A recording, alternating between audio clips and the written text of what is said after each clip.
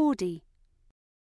Your brain needs support, and new Ollie Brainy Chews are a delightful way to take care of your cognitive health. Made with scientifically backed ingredients like Thai ginger, L-theanine, and caffeine, Brainy Chews support healthy brain function and help you find your focus, stay chill, or get energized. Be kind to your mind and get these nootropic chews at ollie.com. That's OLLY.com. These statements have not been evaluated by the Food and Drug Administration. This product is not intended to diagnose, treat, cure, or prevent any disease. Hello and welcome to the Big Travel Podcast. I'm Lisa Francesca Nand. As the author of one of my favourite books, Les Parisiennes, How the Women of Paris Lived, Loved and Died in the 1940s, and Sebba loves writing about women, writers and fighters. Her journalism career saw her reporting on John Paul Getty's kidnap in Rome in the 1970s, took in New York in the edgy 80s, and has taken her everywhere from the Mexico desert to Minsk in Belarus and to the concentration camps. The brilliant author, biographer and journalist Anne Sebba is on the Big Travel Podcast. I loved reading your book, Les Parisiennes. I read it last year. Oh, good.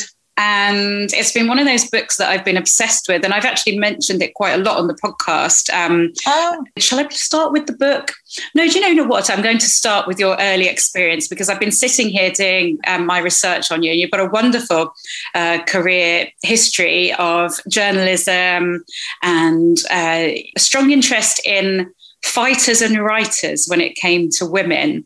Yeah. So starting off very early on in the BBC World Service. So why don't we start back there? Where did your interest come from? Well, I had a toy typewriter when I was 8, and I just always wanted to be a journalist. I had visions of me saying, from some desperate war spot, this is Anne Rubinstein, as my maiden name was. This is Anne Rubinstein bringing you the news from some terrible trench, wherever it was. So I read history at King's College, and the BBC World Service was in Bush House in those days. And I just walked across in my lunch hour with the arrogance and confidence of youth and said, have you got a job for me? And they said, yes, you can come in and start filing tapes in the Arabic service. Well, of course I didn't speak Arabic, but to get a foothold in the BBC was just amazing. And then when I applied to Reuters, which is just down the road in Fleet Street, and they needed to know what experience I had, I said, well, I've had a job at the BBC World Service. And it was just the right time. They were obviously looking for a woman. They hadn't dared chance their arm on taking a woman before, but this was 1972, and they thought, well, I guess we'd better have a woman. And I wasn't even Oxbridge either, King's College London, that was really scraping the barrel as far as Reuters was concerned.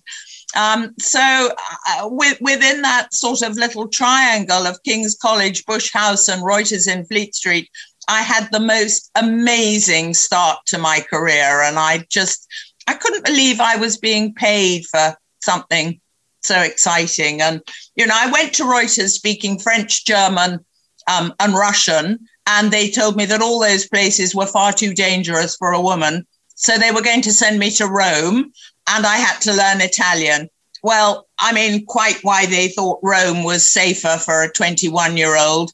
I'm sure it wasn't, but it was just fabulous to be 21 and living in Rome with a job in an office that was just below the Trevi fountains, and we used to sit outside for lunch every day. It was the most glamorous, glorious start because, of course, Rome in 1970 was full of film stars. They were doing a lot of filming there. So I met Roman Polanski almost on my first weekend. That turned into a nude swimming party, and I quickly left. I was a very repressed English girl, not a woman.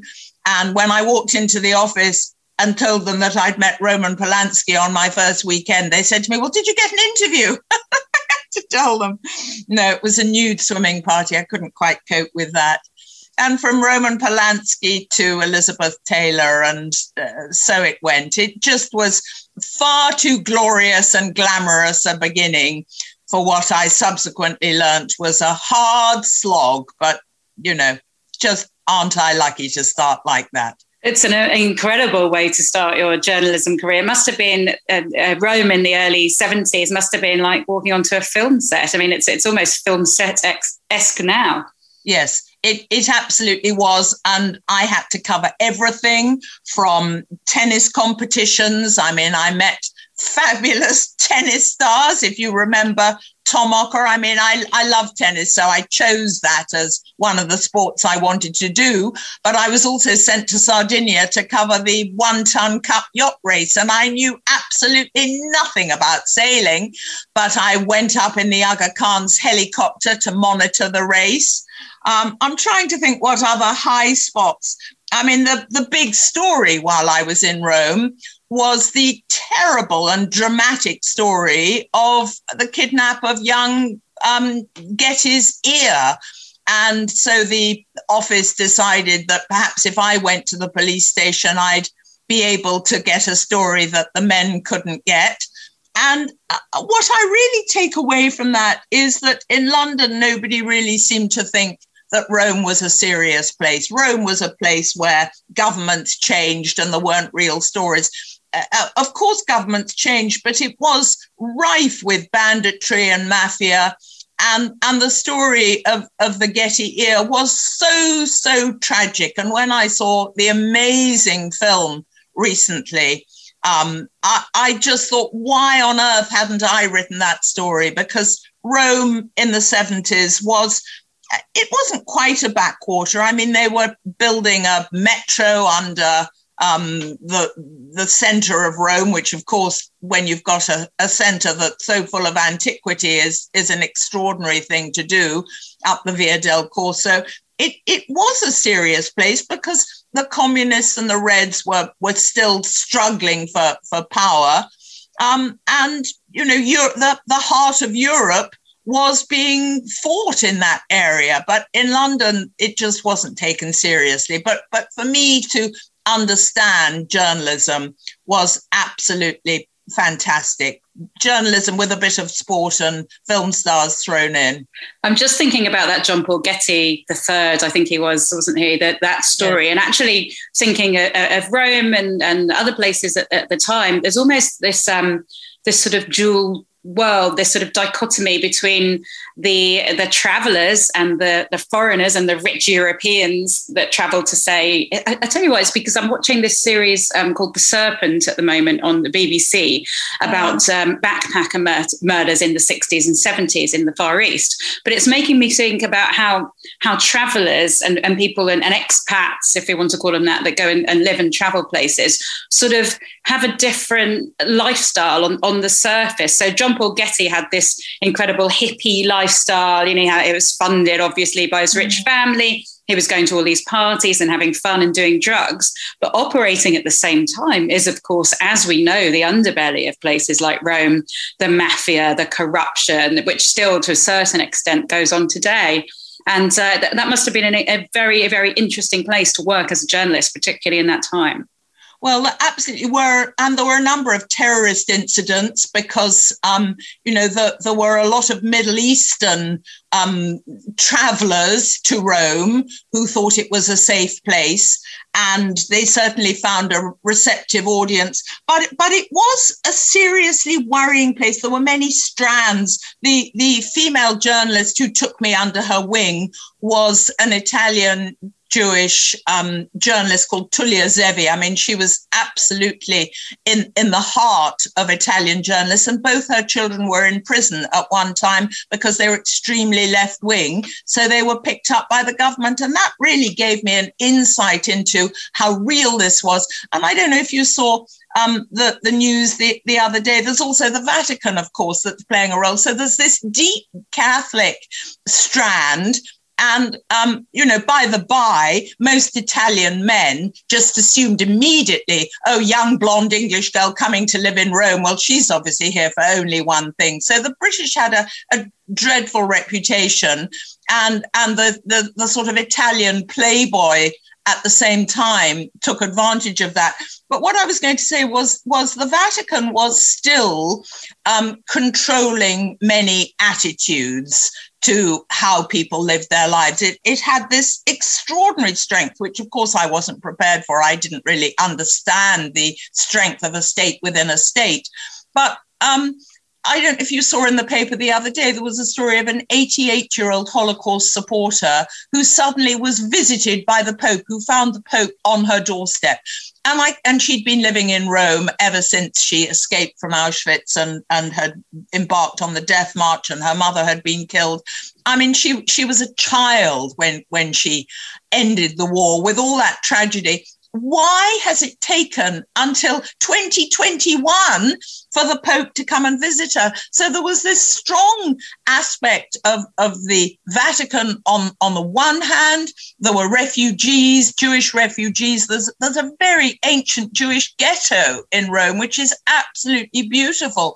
So there was all of that, plus the Middle Eastern terrorists who were taking advantage of the strong left-wing communist aspect. I mean, it was I know it's a cliche to say it was a melting pot.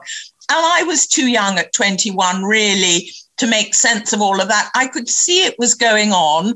I was terrified of getting involved in this film star louche world because I knew that I could, but as a young English girl, I just would be taken advantage of. But how exciting it was. And it's taken me many years to process this post-war world. I mean, 1970, it was 25 years since the end of the war, and people still had very vivid memories. And I kick myself for not really taking greater advantage of all of that, because there were British writers living there, and I could have really understood it if I were just a little bit older with more experience to process this extraordinary life that was going on in Rome. Anyway, it was a great place to start. So you met Elizabeth Taylor, didn't you? Manage to blag your way into a restaurant to speak to her throughout everyone clamoring outside. Yes. I mean, my boss just decided that none of the men would get a chance interviewing Elizabeth Taylor because she was headline news, the breakup of her marriage to Richard Burton, which was on, off.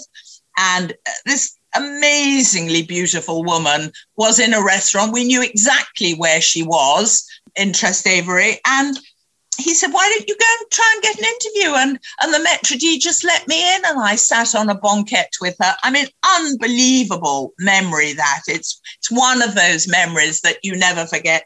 And then when I came back to London to Telescope a few years, I spent about 6 years at Reuters, but I did get married and I did get pregnant by the time I was 26. I mean, ridiculously young as you think about it now.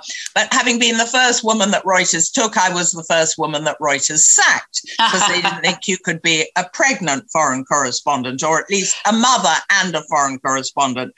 And I thought my world was ending, but I started writing books. And one of the first books that I wrote, and how lucky I was a biography of the writer Enid Bagnold, who wrote National Velvet.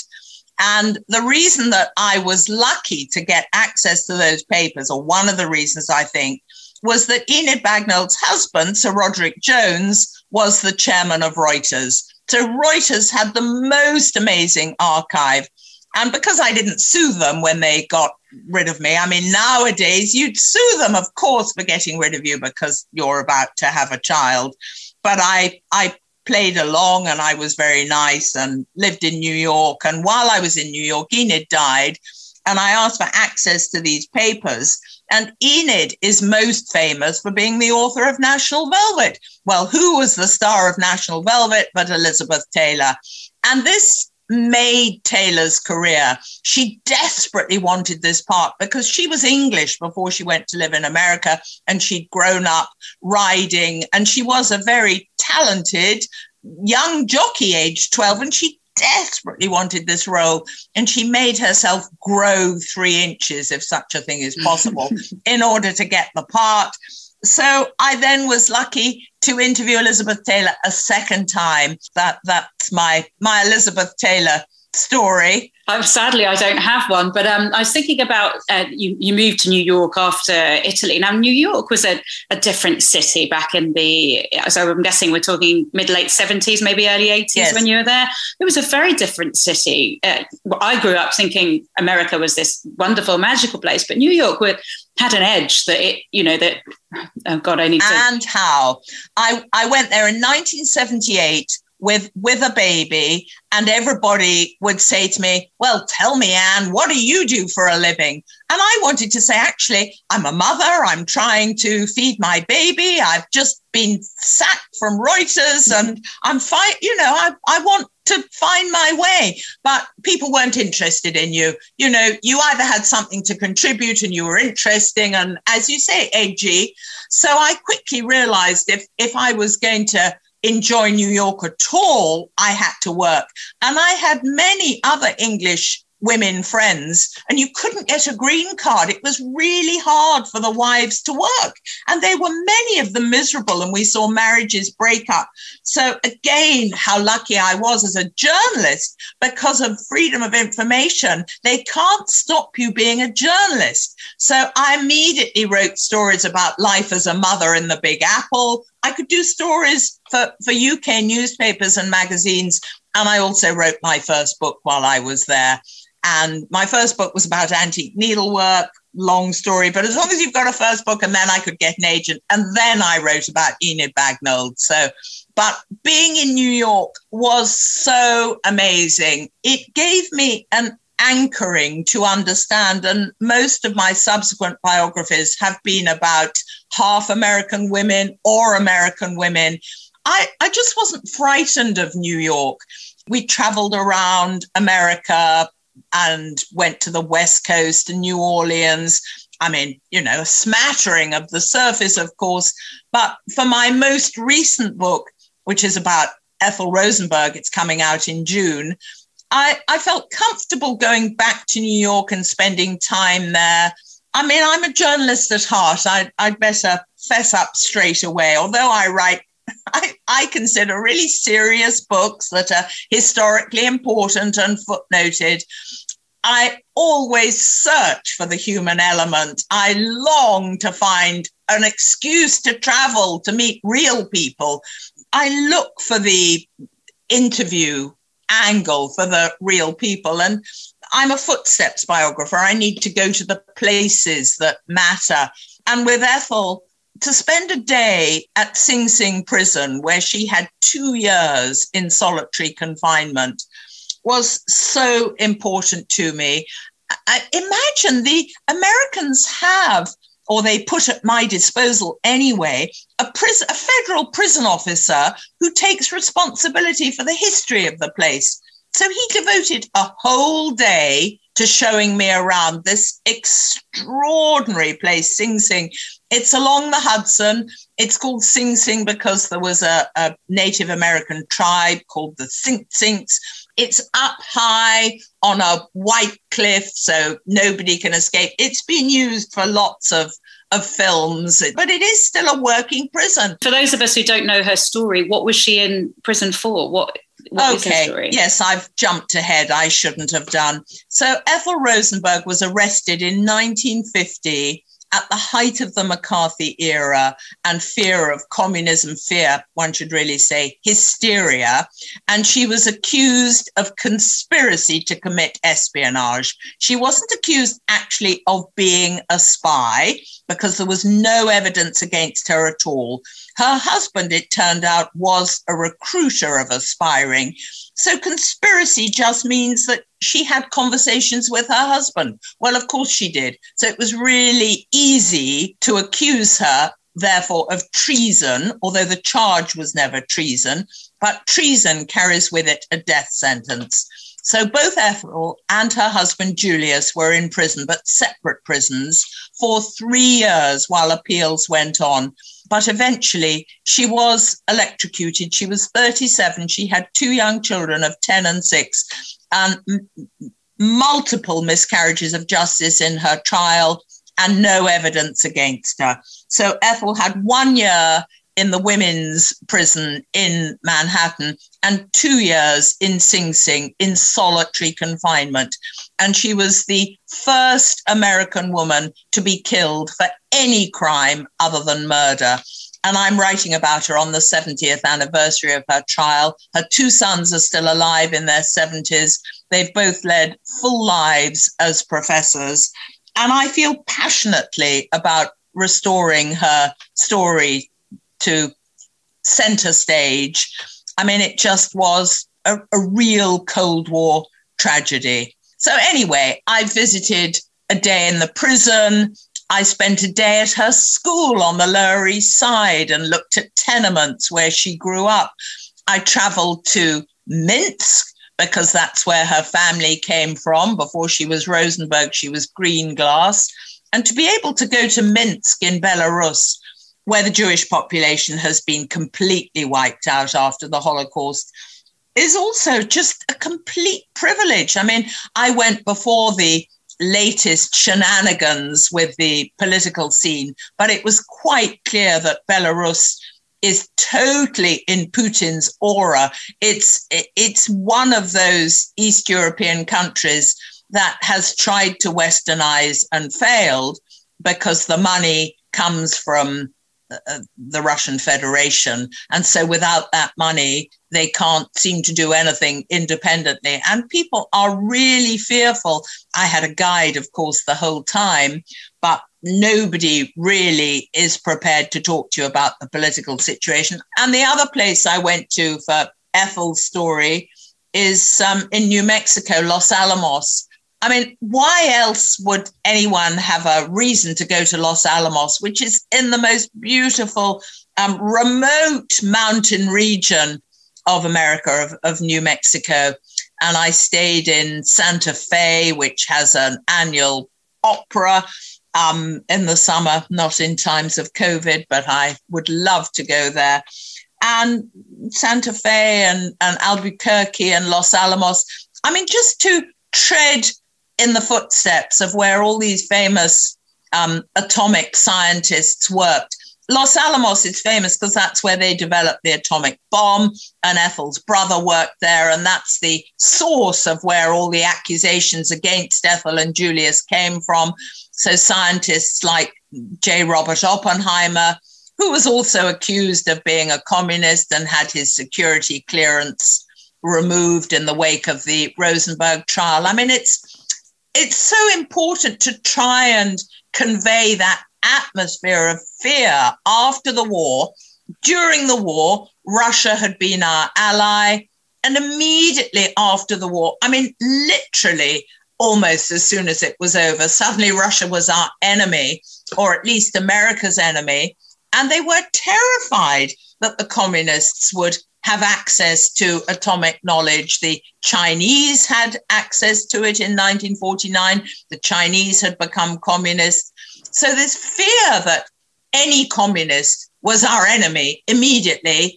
And, you know, we had to find the source of how on earth this information that they'd worked on in Los Alamos had leaked to the Russians. Nobody could believe that the Russians had the brain power to come up with their own insight into how to make atomic weapons. So it's funny that fear and mistrust is still ongoing now, isn't it? I was just listening to you and sort of paralleling almost the quite recent issues with the Russians and Donald Trump and the election, and that mistrust is still ongoing. The resonance is extraordinary. And I referred to multiple miscarriages of justice in her trial. So the main one was that Ethel's brother, who had worked at Los Alamos, accused Ethel of typing up his notes. He just completely made it up. It was a lie. Who was the lawyer who persuaded Ethel's brother to lie? A man called Roy Cohn, and Cohn was a friend. Well, Cohn was more than a friend. He became the lawyer for Donald Trump. So the resonance is not just, you know, isn't it similar? There is a direct line between Cohn teaching Trump that there's no absolute truth, that, you know, you have to manipulate the truth, And so Cohn taught Trump, and we're just emerging from this terrifying Trumpian era. So it's not just, isn't it similar? It is absolutely a direct line, that the danger of when a government gives way to hysteria and abjures the need for truth and real evidence and hard facts. Ethel would never be allowed to be convicted today. I can see now, looking at your career, from this standpoint, however many years on, I can see how you've become so passionate about, as we talked about, fighters and writers in terms of women, being the first woman graduate trainee at Reuters, being, I can only imagine, one of very, very few women in a very male-dominated space in journalism, and then fighting your way into New York when you've got a tiny baby, which it makes anyone question their identity anyway, let alone someone who at that point had just been sacked and again moved to New York, which has that sort of male energy as well. And I think that sort of brings me nicely round to, well, actually, before you wrote Le Parisien, you wrote a book about Wallis Simpson. So I can see where your passion for these female characters have come from. Maybe we should touch on Wallis first before we go to Paris. What was the interest in Wallis Simpson? Well, the real link in my work is 1936. I mean, thank you for that amazingly generous account of my career. I didn't see it like that myself. I just feel as if I've sort of hopped from one to another, and just incredible good luck and good fortune. And I didn't mean only to write about women. I mean, I think men have extraordinary stories to tell, but I do think that male stories have generally been told. And one of the reasons that I love writing about women is because their stories haven't, whether they're mothers or wives or daughters, they've often been absolutely critical helpmates or soulmates or whatever to a man. So at university, I studied 1936. I mean, that was in France. That was my energy. So 1936 is the one year when I think the world could have stopped Hitler. There was the Spanish Civil War in France. There was the Popular Front with Léon Blum. But Hitler marched into the Rhineland, tearing up the Treaty of Versailles, and nobody dared stop him. And in England, you could argue we weren't ready. I mean, the military needed to be built up. We were hoping for appeasement, that there wouldn't be a war. But the other reason we didn't do anything is because 1936 was completely, from January to December, taken up with this real constitutional crisis. And the abdication is often called the abdication crisis. I think the abdication was the solution to the crisis. But not only was there a constitutional crisis, we were faffing around with the dominions, as they were so called, worried that the empire would break up because of a king and his morals. Could he marry a woman who was twice divorced? So I have always been fascinated by this story. But actually, the book before that was Jenny Churchill, who's Winston's American mother.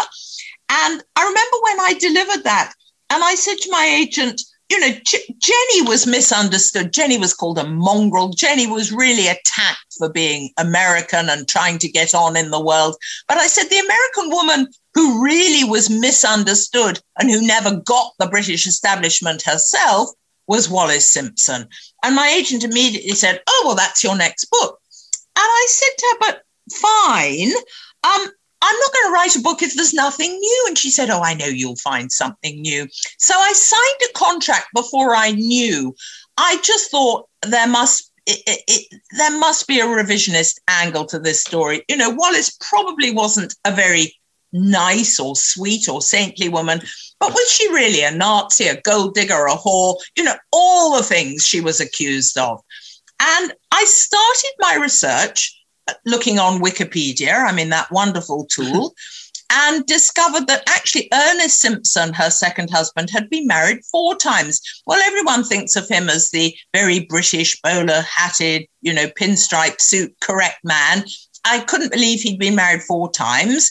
And by his third wife, he had a son who now goes by the name of Aaron Solomons and is a free diver in Mexico. Well, this has to ring alarm bells for any biographer. You know, Ernest Simpson having a son called Aaron Solomons. What is a free diver? I didn't even know. But literally, I spent a day on the internet researching freediving. I found they had a website, and on the freedivers' website was a picture of this man approaching 70 who looked a bit like Gandhi in a yogic pose. And within an hour, I'd found a phone number for him. So this is why I say I'm a journalist at heart. I mean, who'd have thought that the abdication story would take you to Mexico and freediving? I didn't know at that point. It's such an extreme sport.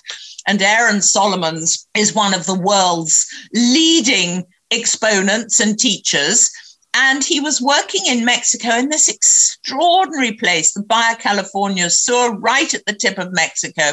So I just spoke to him and said, please, can I come and meet you? And at first he said, well, how the hell have you got hold of me? You know, how do you know my story? I've never talked about it. And I explained, and I kept him talking. And I think he was a bit intrigued. And I persuaded him that I could come out next week. Really, I was mad.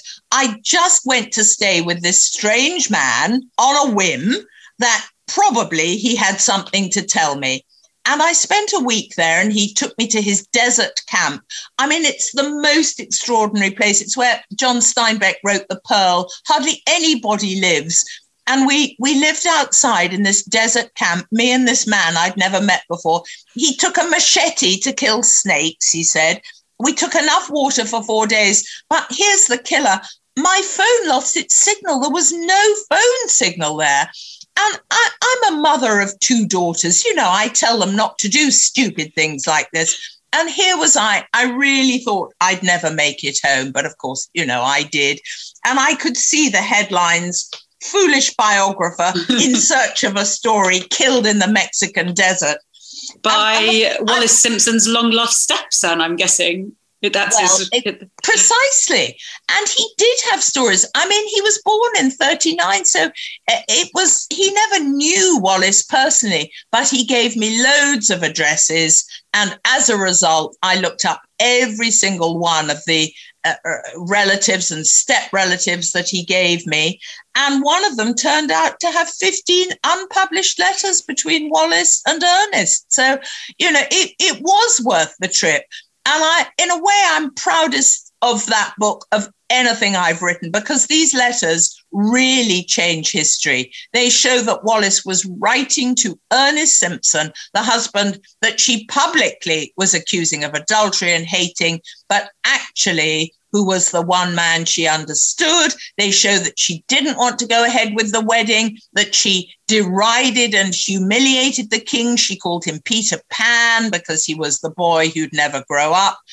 And it was all thanks to this bonkers trip I made to Mexico. And when I came back, there was Mexican swine flu. You probably don't remember, but no. I do, because it was a pandemic a bit like we're going through now. And I didn't think I'd be allowed back into the country. But, you know, I pulled a few strings. I didn't have a temperature and I had to go into isolation. And I did get back and I did find the letters and I did publish the book. And how lucky, again, that I've had a chance to see a part of Mexico that you wouldn't see on holiday. I mean, I think that's really the point of why I feel so fortunate that I've been to these places with a purpose. And off you go to Mexico to speak to the freediver. I absolutely love that. I really do. So Le Parisien its full title is Le Parisien, How the Women of Paris Lived, Loved and Died in the 1940s. And this was a book I read last year and it brought up so many different emotions in me. It's one that it's beautifully written. It's obviously historical and accurate, but it feels like a novel the way it's written. You know, you get really immersed in it. But also, it really made me question myself. And I've always been a little bit obsessed of wartime Europe. Actually, both wars, Europe in both the wars, particularly the Second World War and the resistance and the incredible acts of bravery and heartache and everything that everyone went through. But it did make me question myself. And it's nothing I'd really considered before, is that if you were in occupied France and the Nazis are there amongst you, you know, would you collaborate? What would you do? Would you become a member of the resistance? Would you just try and get on with your life? Would you find yourself sleeping with some nice, because there must have been some nice Nazis, if that's not an oxymoron, there must have been some handsome, dashing men. What would you do? It's really interesting. The German officers who were sent to Paris, at any rate at the beginning, were deliberately chosen for being the handsome, charming, cultured type who not only had access to food and nylon stockings, but, you know, you could live very well. But there were some people who decided, and women I met, that you just don't let yourself get into that situation. They are the enemy, and they've been the enemy twice over. Or 3 times in 1870, but particularly memories were fresh of Les Boches in World War I. So many women just did not go into the restaurant in the first place. They just kept away. And perhaps their way of resisting was looking smart and elegant and keeping their sense of soul, because French women weren't allowed to wear uniform. Of course, that was part of the armistice deal. So they couldn't declare that they were an enemy. And some of them just kept out of the way, but others did much more. They got involved perhaps with a Catholic priest and they delivered political tract. Perhaps they helped downed airmen, multiple small acts, because here's the thing. Actually, to join the resistance or one of the resistance groups was very difficult for women. You had to abandon your child, perhaps abandon your elderly parents. You had to give everything up. So for a middle-aged woman or a woman between sort of 20 and 60, it was very, very hard to join the resistance. So very few of them were recognized after the war because they couldn't prove that they'd been registered, they hadn't carried weapons. However, a few did, and some of them paid the price. One of the heroines in that book was Odette Fabius, and the price she paid, I think her story is particularly interesting, but the price she paid was that her elderly father was picked up and was sent to Auschwitz. Not only that, her 11-year-old daughter was probably scarred by the fact that her mother left the family, went down to Marseille, joined the resistance, had a passionate affair with a communist Corsican trade union leader. So, you know, it was a difficult choice. But I think one needs to say that war heightens one's responses. Certainly, risk-taking becomes exciting. I'm not in any way suggesting that people did it because of the excitement or glamour, but I think one has to accept that wartime does cut through some of that. It makes choices very black and white. On the other hand, I think for most women who had family responsibilities, they could not formally join a resistance group. So they failed to get any of the awards or be recognized after the war. And what I've tried to do in that book is show these small acts, because I think the multiple small acts cumulatively meant that women really did play a much bigger role than they've been allowed to understand afterwards, because they weren't rewarded. And there were some, and here's back to your issue of the choice. And I too kept saying to myself, what would I have done? I mean, that's the real issue and it's impossible to answer. But I think if you were not married, or at least you weren't a mother and you didn't have elderly parents, again, the choice was more black and white. So there are some teenage resistors who behaved in an extraordinary way and often were pushed beyond the bounds that it would seem possible simply by having a downed airman in your house for a few days. Or if you delivered a political tract, if you were caught, you'd be tortured until you gave away the location of the printing press. So these small acts were incredibly dangerous, or just delivering food to someone who was in hiding. All those things were absolutely crucial, but you weren't recognized after the war. And that, I think, is why I wanted to write this book, because I felt that there was a certain view, a one-dimensional view that French women all collaborated in England, because in England, we fought. Women joined the WAFs or the Wrens or what have you. I think some French women did collaborate. Of course, there were about 200,000 Franco-German babies. But in my view, sleeping with a German is not quite the same as collaborating. I know it was treated as a crime, collaboration horizontale, and you often were punished with dégradation nationale after the war. In my view, collaboration means giving away a secret. It means giving away information, really helping the Germans. Simply doing your job as a singer, a dancer, an actor, I don't think is collaborating. And I certainly don't think sleeping with a German for a loaf of bread is collaborating. And that's really the question I had to answer. If I had a starving child, would I sleep with a German?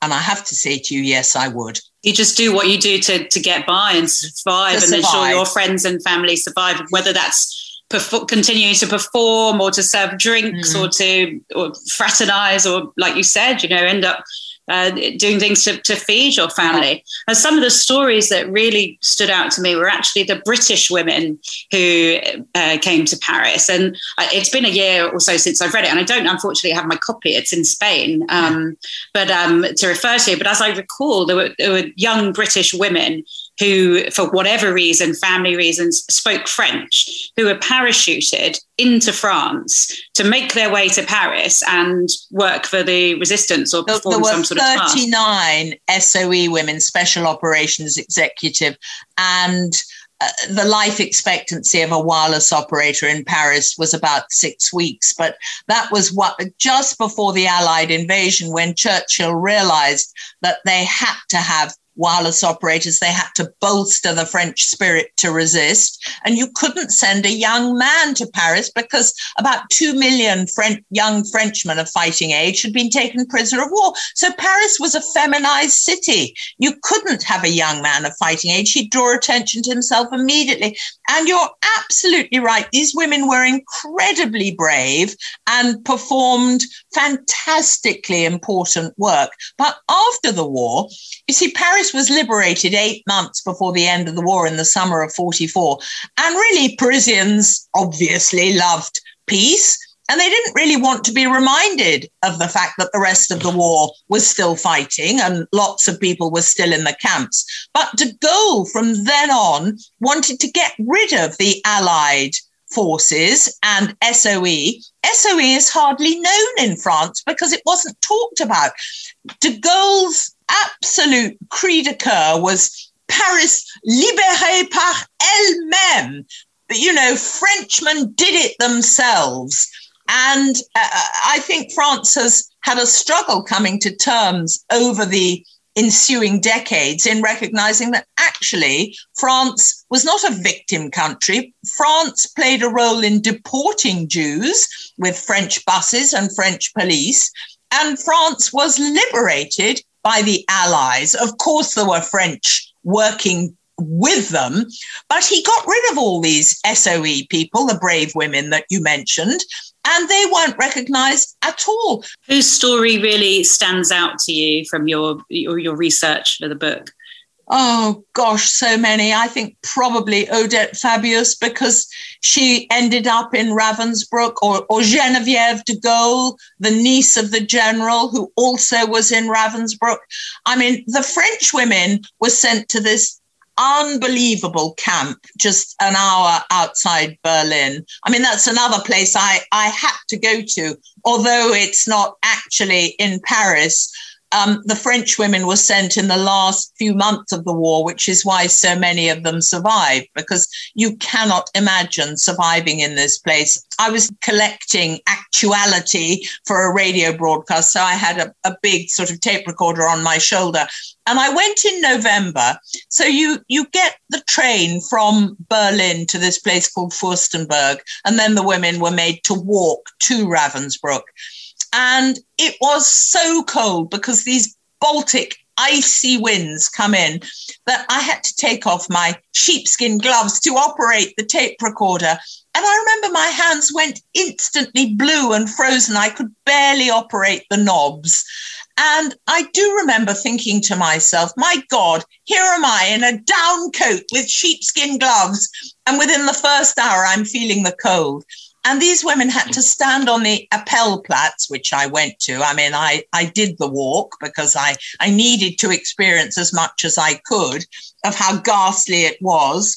And these women were often on the Appellplatz from sort of 3 or 4 in the morning, and they nonetheless survived. And one of them, I mean, a woman called Germaine Tillon, who was an ethnographer, they talked about their experience of how they would recite Molière to try and keep each other awake and alive.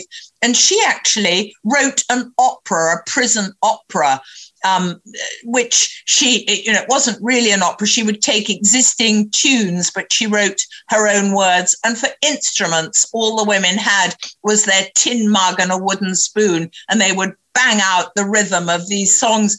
And trying to understand how music was used as a way of keeping them alive and reminding them of their lives. And in the archives also, there are lots of recipes written down.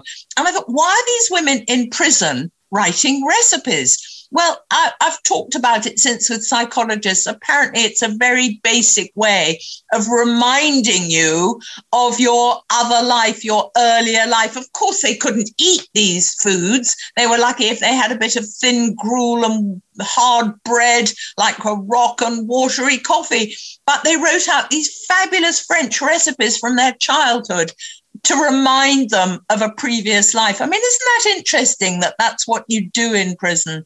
So anyway, I think all the women who survived Ravensbrück and who came back and talked about it. So, I mean, I'm just in awe of their spirit. I don't need to ask you, did you go to Paris to research it? But I can imagine you've spent quite a lot of time there. But do you feel it? Because when I'm ever, with my obsession with your wartime Europe, whenever I am somewhere in Paris or somewhere that was occupied, I feel it. You know, I look at the cobbled streets and I imagine the boots running down them. I imagine the girls surfing. I can feel it all around me. And I remember I went to one village once. I happened to be there on the 11th of November, and they were having a celebration in the village, and there was a party, and it was just incredible. And I just remember thinking all of these things that these people have been through. And at that point, that was 25 years ago. So there were survivors, obviously, of the Second World War there, and it had been occupied in the Second World War. And just the feeling of history and the weight of history. We don't have that in the UK because it's been a long time since we've had invaders. Do you feel that? Of how can you not? You're absolutely right. Every single cafe, because I mean, I did think of it constantly because Paris is so well preserved. If you go to other countries, they've been bombed and destroyed and rebuilt. I mean, Warsaw, for example, where I've been, the central square is completely rebuilt and it's a phony construction. And I can't really emote with that at all, even though you go to a sort of grassy knoll where the Warsaw ghetto was. But it's so hard to imagine. But in Paris, it's hardly changed because that was the deal that the French did, that it wouldn't be bombed.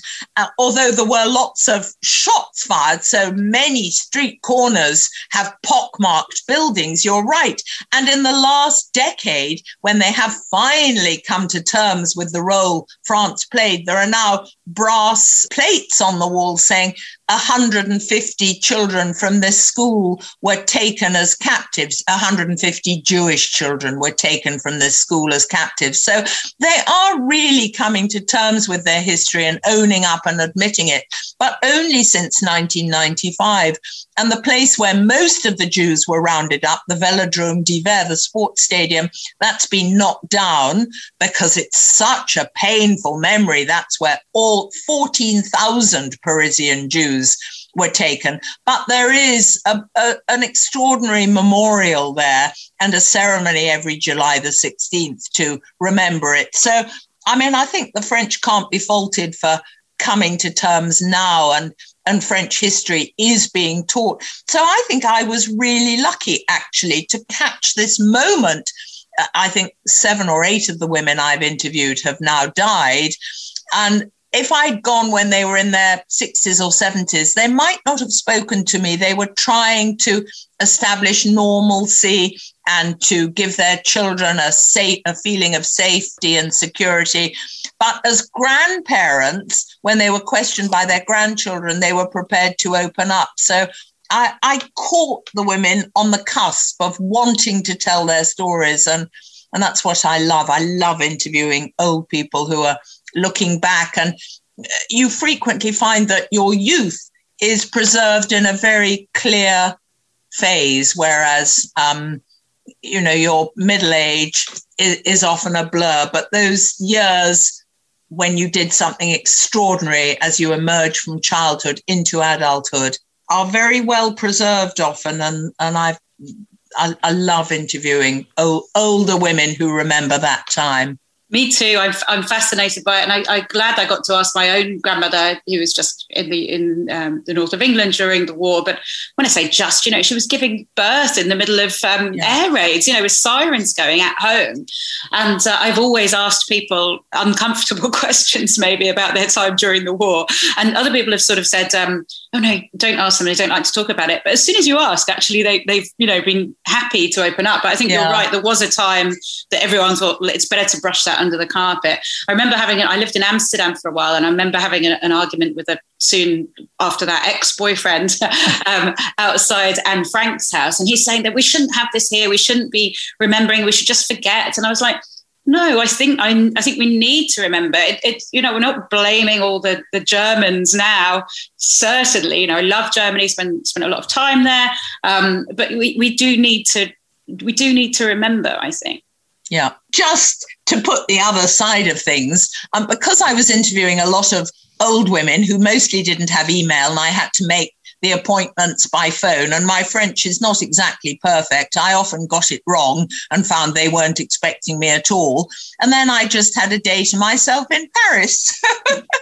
Of all cities to have a day to myself, although, I would sometimes be annoyed. Oh, my goodness, I've come for an appointment and I've mucked up and nobody's here. It's actually no hardship. The shops in Paris are divine, and so are the museums. And so of all places to have to spend a day kicking your heels until Eurostar takes you back, It was a fun book to research. I wish I could find another book that took me regularly to Paris. I honestly, it's almost making me cry. I miss Paris so much, and that travel, and especially almost solo travel when you're wandering around and you don't have much to do and your meeting's been let down. I've had that experience in Paris many a time, and absolutely beautiful. Anna, I could talk to you for so long, but I need to wrap it up soon. And I'm going to ask you my last question, which is always about music, actually. Because I do believe that music and travel often go hand in hand. If I were to ask you to think of one song that reminds you of a memorable time and place of travel, what is that song, and what is the memory that it conjures up? Oh, gosh. I should have just one song, shouldn't I? I do. I have a son who's now 42, but he was in the army, and when he had to deploy to Iraq, he made me a mixtape, and he had the same one because he said that he thought as he was walking the streets of Basra or Baghdad, it would be nice for me to know that he had the same tunes going on in his, headphones as I did. And the song that I always conjure from that time, actually, is from Mary Poppins, Supercalifragilisticexpialidocious, or any of the Mary Poppins songs, because he used to sit for hours with my youngest daughter watching Mary Poppins, and it became a bit of a family favorite. And the idea of my soldier son walking the streets of Iraq listening to Mary Poppins, and I could listen to it too, and it somehow calmed my nerves that he would come back. And indeed he did. So it's a ridiculous piece of music, but on the other hand, I listen to it and I think, thank goodness he survived when it was really such a dangerous place to be. Thank you so much for coming on the Big Travel Podcast. Well, Lisa, thank you for asking me. It's been a real pleasure. And we haven't even talked about India and Mother Teresa. Oh, don't. I've got another 101 stories of that, but you know. Oh, no, hang on. No, you've got to tell me quickly about India and Mother Teresa. We can't miss that. Go on. Oh, God, I don't know where to start. I mean, I went to India several times because I wrote a children's book about her in 1980. And that was really my first book. So the publishers, after Christopher Hitchens wrote his groundbreaking book, they asked me to write a journalist book that said, you know, is he right on this? And I found that so difficult because I simply did not want to attack this woman who, for so many people, was such an important figure. On the other hand, the more I saw, the less comfortable I was. So I tried to write a sort of debate about what she'd done, anchoring it in journalism and fact and not really getting too involved in the rights and the wrongs. But then that turned into a Channel 4 film. And when Channel 4 made the film, they have this requirement that you always have to have somebody to take stills of the film. It was called the saint-making business. So it was after her death.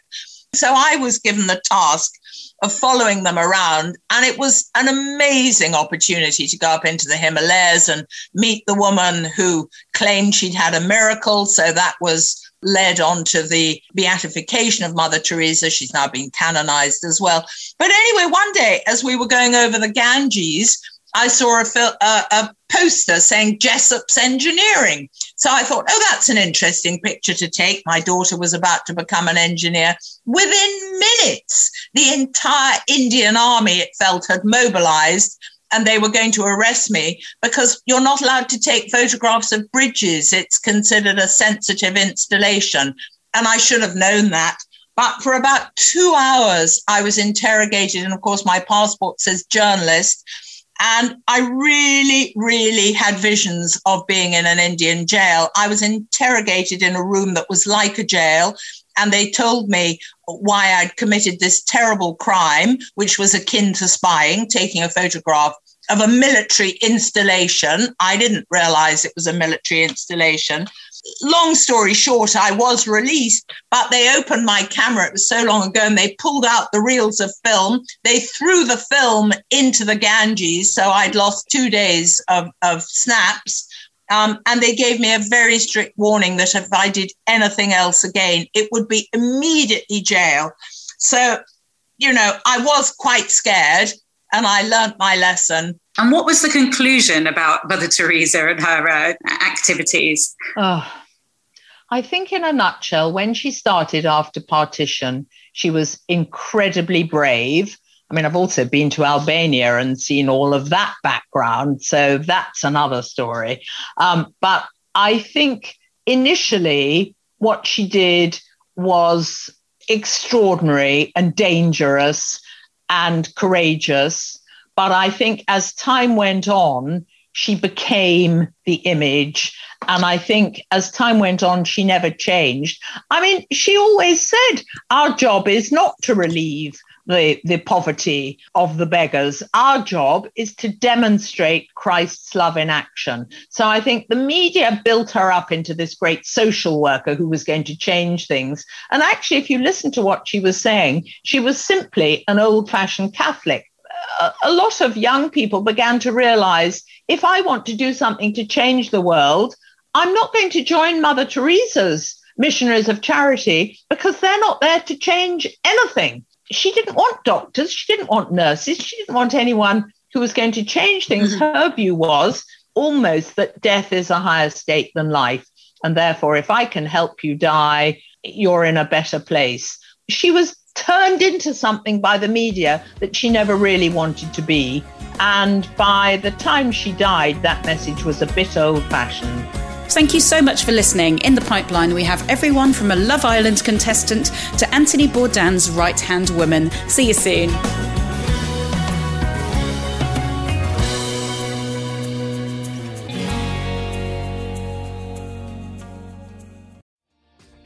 Hi, my name is Kay Adams, and to be honest, I'm not so good with the ageing process, so I enlisted my old chum, the filter-free Cara McKenzie, to advise. Could you imagine being a porn star? The room would need to be really hot for me to strip off. To be honest, she's not much help, but she is rather amusing.